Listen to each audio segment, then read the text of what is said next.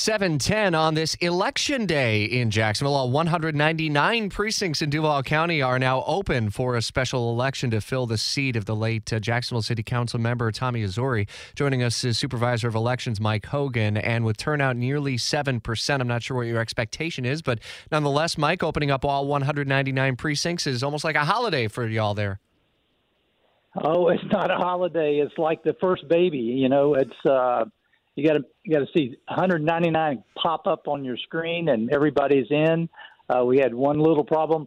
I got it squared away before 7 a.m. We were locked out, and but it's always something when you have that many precincts and you got about 1,200 people out there working. So.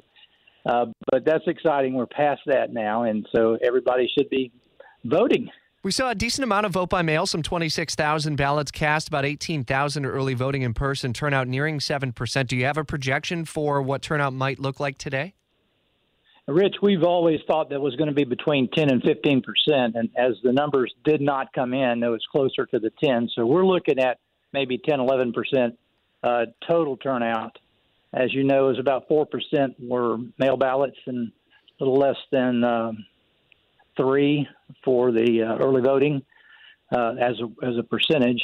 So, you know, looking today for about 3 or 4%.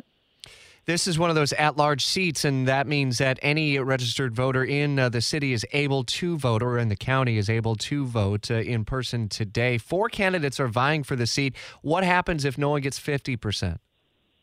If no one gets 50%, then we'll be doing this again in February, on February 22nd, for the second or the general unitary election.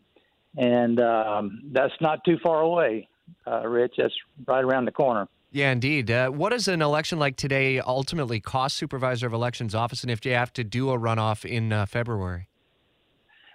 Looking at $1.2 million per election, so you're looking, close to $3 million or $2.5 million for both elections. Okay, and again, you had one minor blip. Was that at a specific voting location or precinct, rather?